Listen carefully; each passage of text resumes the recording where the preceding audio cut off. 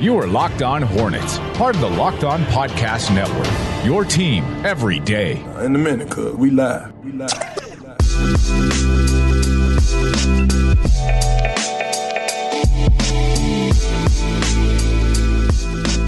Where I am so happy that Doug Branson is not on the podcast with me, as Twitter, my timeline, absolutely explodes with bowl content. Nada, are you seeing the craziness that is going on as we speak right now with the Denver Nuggets participating in a scrimmage against the Clippers, watching, one, who their starting lineup is, as well as who are the guys doing the work for them? Look, here's the thing. We're prepping for the show, and what do we see come across the timeline but Nikola Jokic playing the point guard? We have Bol playing the 2 guard or the 3 guard. Again, playing the 2 or the 3. I'm not sure at this point. You got Jeremy Grant out there. You got Mason Plumlee. Again, and Paul Millsap. Like, tall ball is a thing. Tall ball seems to be a thing, Walker, and I'm kind of surprised. And I'm glad, like, I almost called Doug. I'm kind of glad we didn't, though. I'm kind of glad. When we were putting together our Jalen McDaniels episode, which you can expect shortly, seeing the graphic of the starting lineup that the Denver Nuggets released with Jokic at the 1, Jeremy Grant at the 2, Bol at the 3, Paul Millsap at the 4, Mason Plumlee at the 5. I mean, that's the most insane starting lineup I've ever seen. Granted, this is in a scrimmage before we actually get to meaningful basketball, and yet I don't care. And then how about this? Nada, your boy, Nikias, put out a clip of Bol blocking a shot, grabbing the rebound, dribbling it, by the way, as high as ever, because the dude is 7'1", and he's just lackadaisically dribbling that thing all the way down the court, comes in, 1 foot leaned in, hits a 3, and then walks all the way back to the other end of the court. A guy that blocks a shot comes in and coast to coast just bang from 3 land.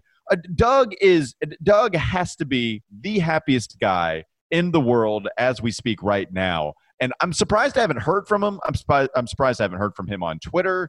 No, he's being silent. Yeah. Spitting in elation. No, like literally, you know that scene from The Water Boy? Like, and you know which scene I'm talking about. The scene where the redneck is just pleasing himself in his overalls. That's Doug Branson right now. He's just staring off in the distance. And I don't think anybody thanks you for putting the image in our head of Doug Branson with a nipple piercing. We're part of the Locked On Podcast Network. It's your team every day. Local experts on the #1 daily sports podcast network. You can subscribe to the podcast on iTunes, Stitcher, Spotify, wherever you get your podcast, and follow us on Twitter at Locked On Hornets. Now, I can't get Doug Branson out of my head with nipple rings. I can't do that. I've got a straw hat. You're welcome. I've got the 1-strap overalls, and I've got him with nipple rings on, with the long hair flowing in the wind, Bol hitting a 3, and that's the picture I have of Doug in my head. I'm never going to be able to look at Bol the same. Let's get to somebody else that I'm pretty happy about, a guy that I was happy with his performance this past season, Nada, and Jalen McDaniels is the guy. We did the spinning wheel of names. Jalen McDaniels comes up, and it's one of the more interesting names. It was honestly, if you were to put together a hierarchy of the names that I was looking forward to most to talking about, Jalen McDaniels would have been up there because it's a second-round pick, someone that barely was even drafted. I mean, not even just a second-round pick. It's a guy that could have theoretically gone undrafted had the Hornets not come in the 50s and decided to select him. We'll get to the narrative-based stuff in the second segment because there's some interesting things to talk about him with the news that was surrounding him as he was trying to even make it to the Hornets roster with some of the legal trouble that he was getting to.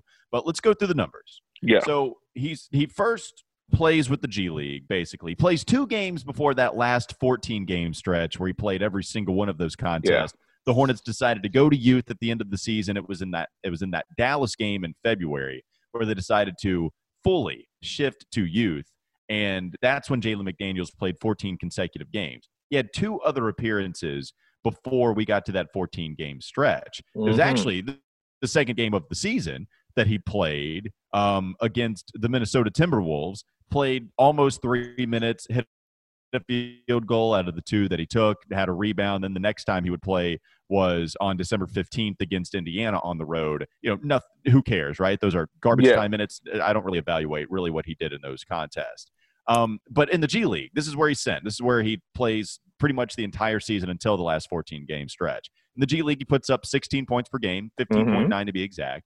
He shoots 43.9% from the field, shoots 37.6% from beyond the arc, 8 rebounds per game, had an 18 rebounding percentage, a 108 offensive rating, and a 110 defensive rating, which the ratings aren't great. It's Greensboro Swarm, whatever. Yeah. But those are some of the numbers that we can get and to. we also have to factor in that the Greensboro Swarm were one of the pacier teams when we start talking about what their pace of play, so that may affect defensive rating per se.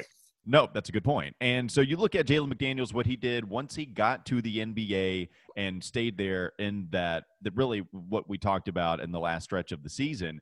It's Jalen McDaniels' total numbers in the NBA. Shot 47% from the field on 4.5 attempts per game. Fantastic. Yes. Played 18 minutes per game when he was playing. Shot 37.5% from the field overall, averaged 5.6 points per game, 4.1 rebounds per game, shot 82% from the charity stripe, only on just over 1 attempt per game. His effective field goal percentage was almost 54, and that's the total numbers of Jalen McDaniels. They actually get better if you just go to the last 14 games. He actually shoots 39% if you just include the last 14. Now, those numbers are really good. Granted, It's a crazy small sample size. It's not like you look at that and say, here's what you can expect for the rest of his career.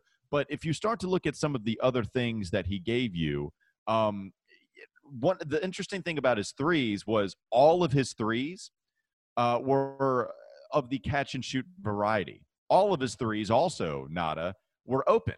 According to NBA.com, and that's classified with guys that are within a certain amount of feet away from you. All of his threes were of the catch-and-shoot variety. All of them were open in the 14 games that he played. They happen to be, again, ever since they decided to go to youth in February. He had a couple of good ones. I like that game against San Antonio. We had a game with 5 of his 9 rebounds coming on the offensive end. He had 5 assists in that game as well. We know that the shooting was something that I think was one of the most impressive things about him when he played for the Hornets. I really like him, Nada. I think this is someone that defensively showed a lot of instincts. I think it's someone that had a really good rebounding percentage, almost a 20 defensive rebounding percentage when he came up to the NBA, just a tick below what he did with the G League. It's someone that obviously needs to get stronger. He's rail thin, 205 pounds, being pretty much 6'10". I like what he can do on the wing. I think he needs to work a lot on his handles. But if you're asking me how pleased I am with a guy that almost didn't get drafted, extremely pleased with what we saw from him with the big boy club last year. I don't understand how you're not pleased with him. And considering, and the thing is, and we'll get into this in the second segment, he probably shouldn't have been here. He probably shouldn't have been drafted. But the fact that he was drafted and the fact that he showed out pretty well. And the thing is, you can see all the foundation being laid in Greensboro. Again, we go back to it. He was hitting almost 38% as a guy that wasn't really a distant shooter coming out of college for San Diego State. The rebounding percentage is something that, for someone as rail thin as he is, for at least the Greensboro part of his tenure, almost 18%, close to 20% rebound percentage. That's pretty good for someone of that size, and that's only going to get bigger. So when we start talking about guys with room to grow, legitimately, probably the guy that we first need to start talking about is a guy like Jalen McDaniels, because otherwise, like, there's no one, I would say, with his potential on this roster, and that's saying a lot for the roster that they have right now. Well, I mean, for me, the obvious thing he needs to work on is his handles. I mean, again, you're having all of the threes come about from the catch and shoot variety, and I don't think he's the greatest passer. I actually think he's okay, but it's not like he's taking you off the dribble and making plays for anybody. I don't think anybody's going to mistake him for a playmaker, but it is someone that was ready to shoot. A couple of things that we can get to in the second segment was how ready he was, but I think just kind of evaluating what he did in some of these games, I thought he played really well against the Toronto Raptors. I think on both ends of the floor, we can talk about him not being strong enough, but also, like, I think we kind of we talk about guys not being physical when they're just not strong. Like, I don't think Jalen McDaniels is weak-minded. I don't think that this is someone that's scared. I don't think he's soft by any means. He's just not strong. Like, he's just going to get pushed around, and that's something that he needs to do. He needs to put some more weight on him quite a bit. Like, I mean, hell, 20 pounds. I mean, he's at minimum, so thin. Yeah, but I don't think that it's someone that's soft because of his rail thin size. Like, it's somebody that can actually go in and get nasty. I remember in that Raptors game, I forget who the player was, but he did a really good job on a fast break where he's playing some transition defense. I just saw a lot of really good things from him where he wasn't scared of the moment, and he comes in and, man, he delivers, and he comes up with some great numbers. Yeah, it's 14 games, 16 games overall, 14 that means something. So it's not like you look into the numbers and expect him to shoot almost 50% from the field for the rest of next season. But hell, I mean, those are crazy numbers to come in. And you know what? Jalen McDaniels was a guy that Borrego would go to pretty much. I mean, man, he might have been the sixth man in spots. Yeah, exactly. Jalen McDaniels immediately, and they were winning games. Like, McDaniels was a part of this contribution. He was contributing and winning basketball games where he was the guy that was the first call up off of the bench. That means something to me. That means something. And it also, when we start talking about his defensive ability, there's a lot of this that when we start going, like, delving into and diving into the footage, he was getting better in terms of, again, closing out and attacking closeouts on offense as well. And he was finally starting to get an idea of how to use his length. And I think that's the biggest thing for someone that's 6'10" with the wingspan like his. When you start understanding what you can do with your length, when you can start affecting shots on the defensive end, when you can start moving, getting your arms in the passing lanes and creating deflections, he's only going to get better on defense once he starts realizing where he has to be and once he puts in that film time. And he's one of those guys, when we start talking about the 9 months layoff, where him being in the film room, that might not necessarily be the worst thing for him going forward. So when we start talking about guys that might benefit from 9 months off in terms of a weight training program, in terms of a film program, and basically in terms of a lot of things, he might benefit from this going into next season. And that's something I think we should be looking forward to.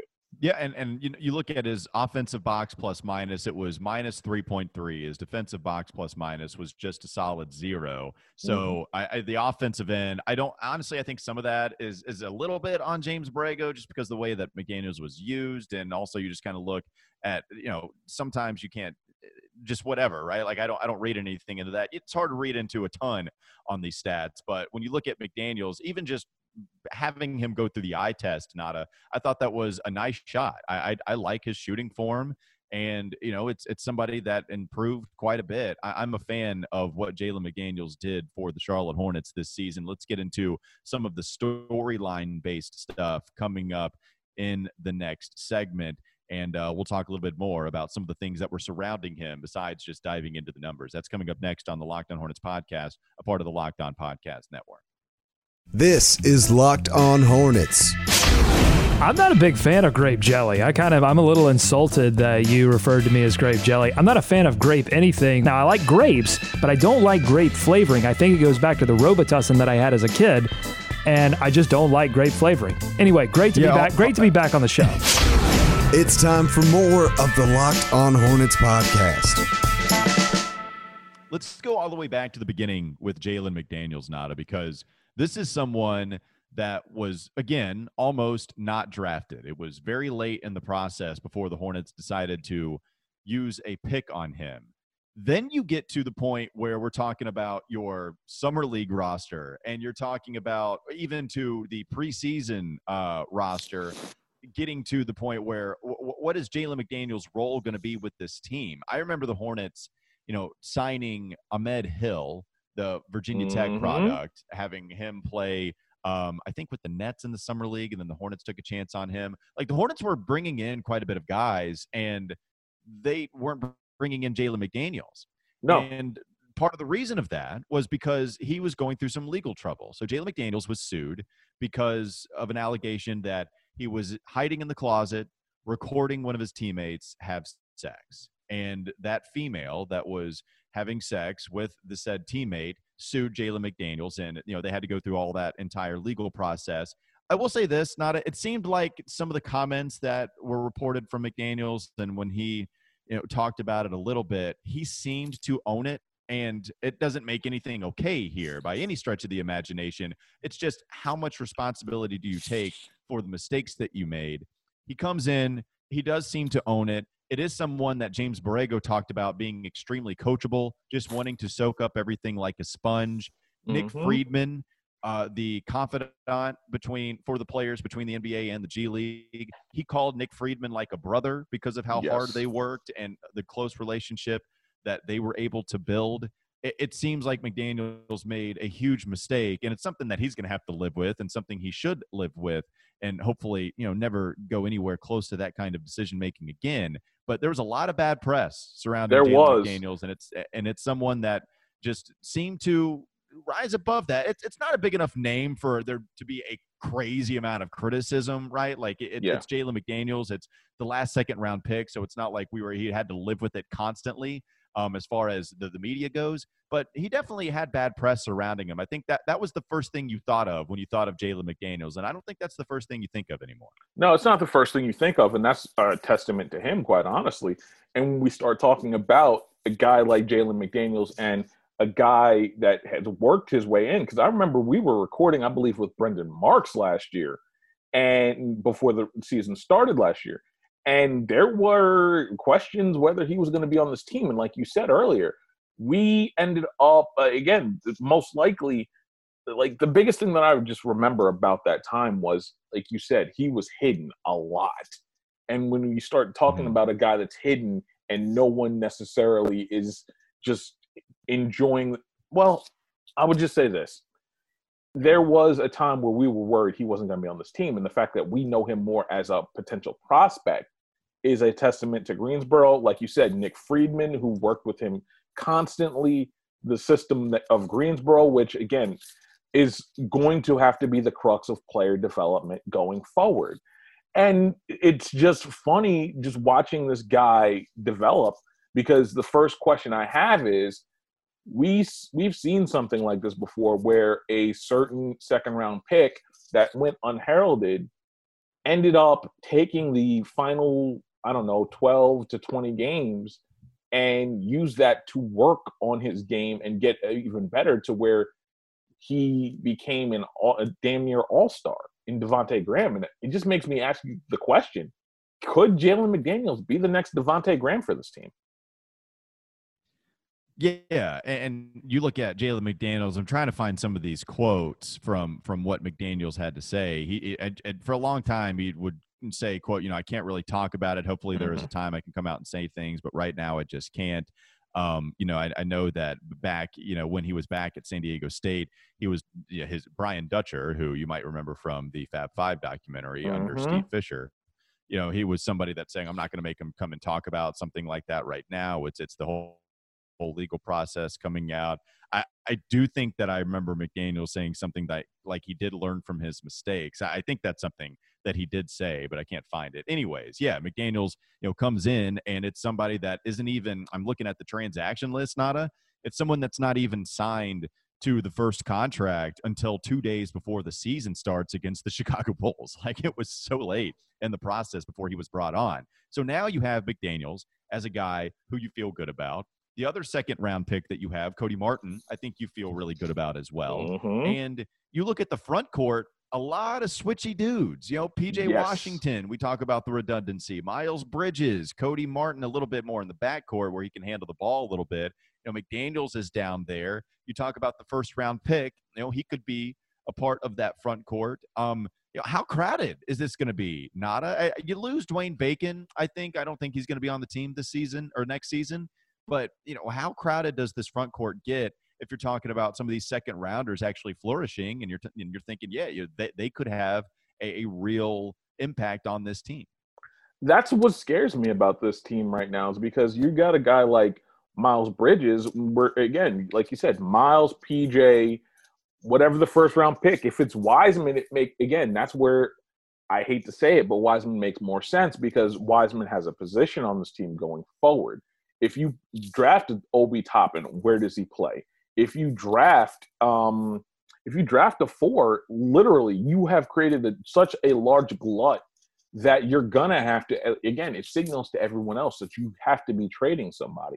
It also wouldn't preclude me to say if Golden State's like number 1 and they want to get better and no draft pick is going to help them, if you wanted to trade up for a LaMelo Ball, that's the team I'm kind of targeting. And that's where a guy like Jalen McDaniels might help sweeten the pot going forward, because he's a guy that you can develop on the low who's also not going to cost you much and may help grease the skis in terms of moving up for a pick. So someone's going to have to move at some point. It may be this year, it may be next year, but this is a very crowded front court right now, and that's what scares me about it. Yeah, I think the guy that might get interesting, down there when you're talking about the 3-4s. Okay, who are the 3-4s on this team? It's Miles Bridges, as we mentioned, PJ Washington with sometimes also playing 5. Yeah. It's Jalen McDaniels as the 3-4. And I think the other guys you can kind of tab as maybe the 2-3s with the Cody Martin, I think, kind of fitting that bill. Kolbolka, if he ever comes.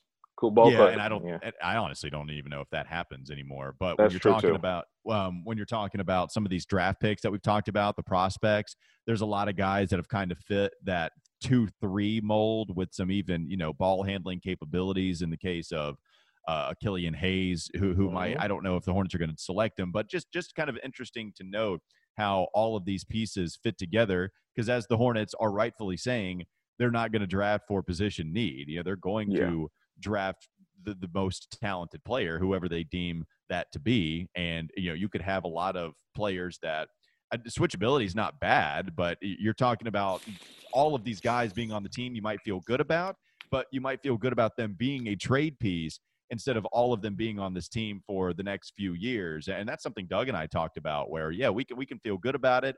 And we not with a purpose, but we just kind of talk about them as guys that could be a piece on this team, but also, they could absolutely be used as a trade piece to go somewhere else, because you're just going to have, too many guys that look the same in some areas. Yeah, and that's the thing. And that's what got this Hornets team in trouble, is they had too many guys that were either playing one way or that were too many in the same position. You only have 5 guys, and you only have so many separate roles.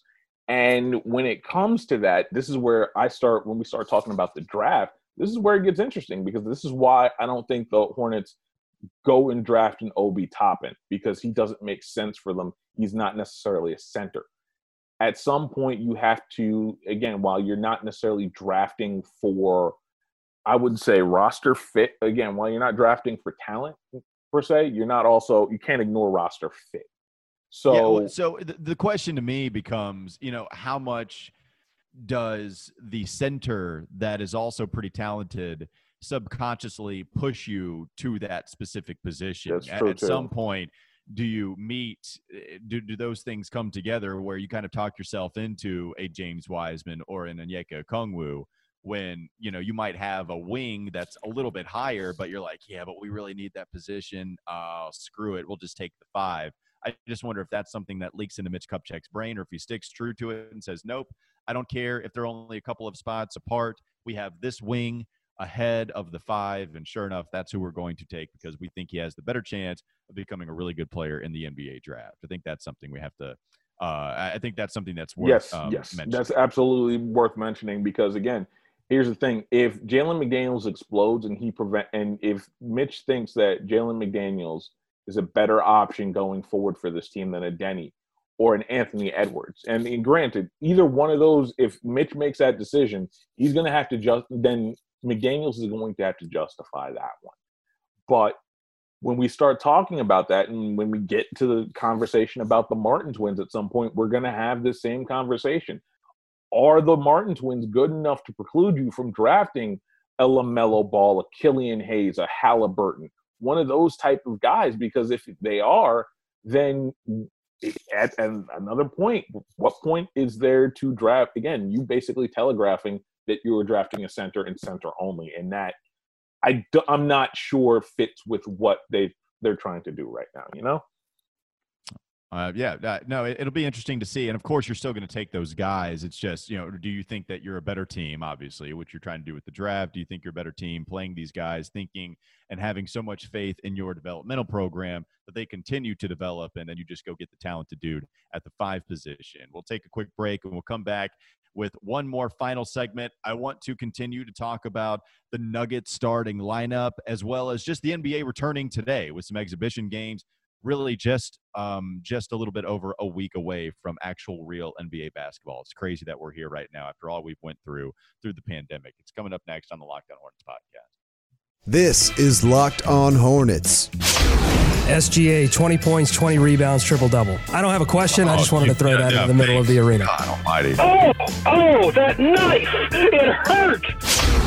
It's time for more of the Locked On Hornets podcast. Exhibition games are going to be on NBA TV. As we mentioned, as we're recording this right now, the first game that was showcased was going to be the Clippers and the Magic, as well as the Nuggets that were also playing. I'm trying to pull up this, but my internet's not working, so fantastic there. Thursday on July 23rd, that'll be tomorrow, the Trailblazers are going to be playing against the Indiana Pacers at 3:30, followed by the Lakers versus the Dallas Mavericks. That will be at 7 p.m. You get on Sunday a quadruple header. Philadelphia 76ers facing OKC. It'll be then the Pacers and the Mavericks at 4 p.m.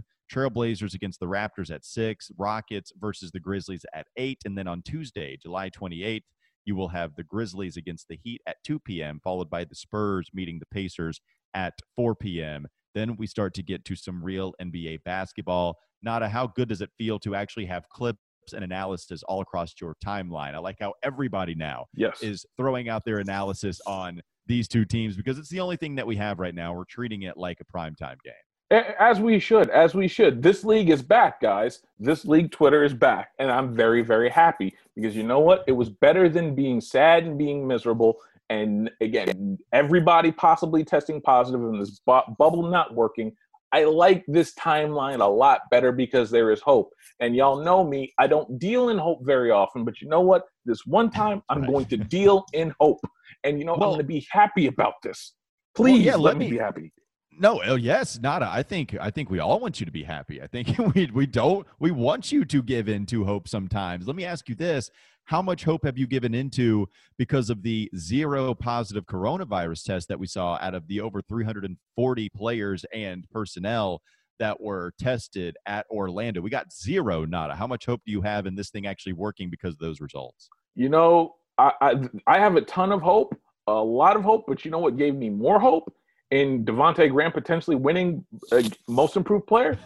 What's that? The S'more Grams commercial that I saw, the viral video I saw with EC. We see you, EC. We see you hustling out there. That was a beautiful video. Beautiful.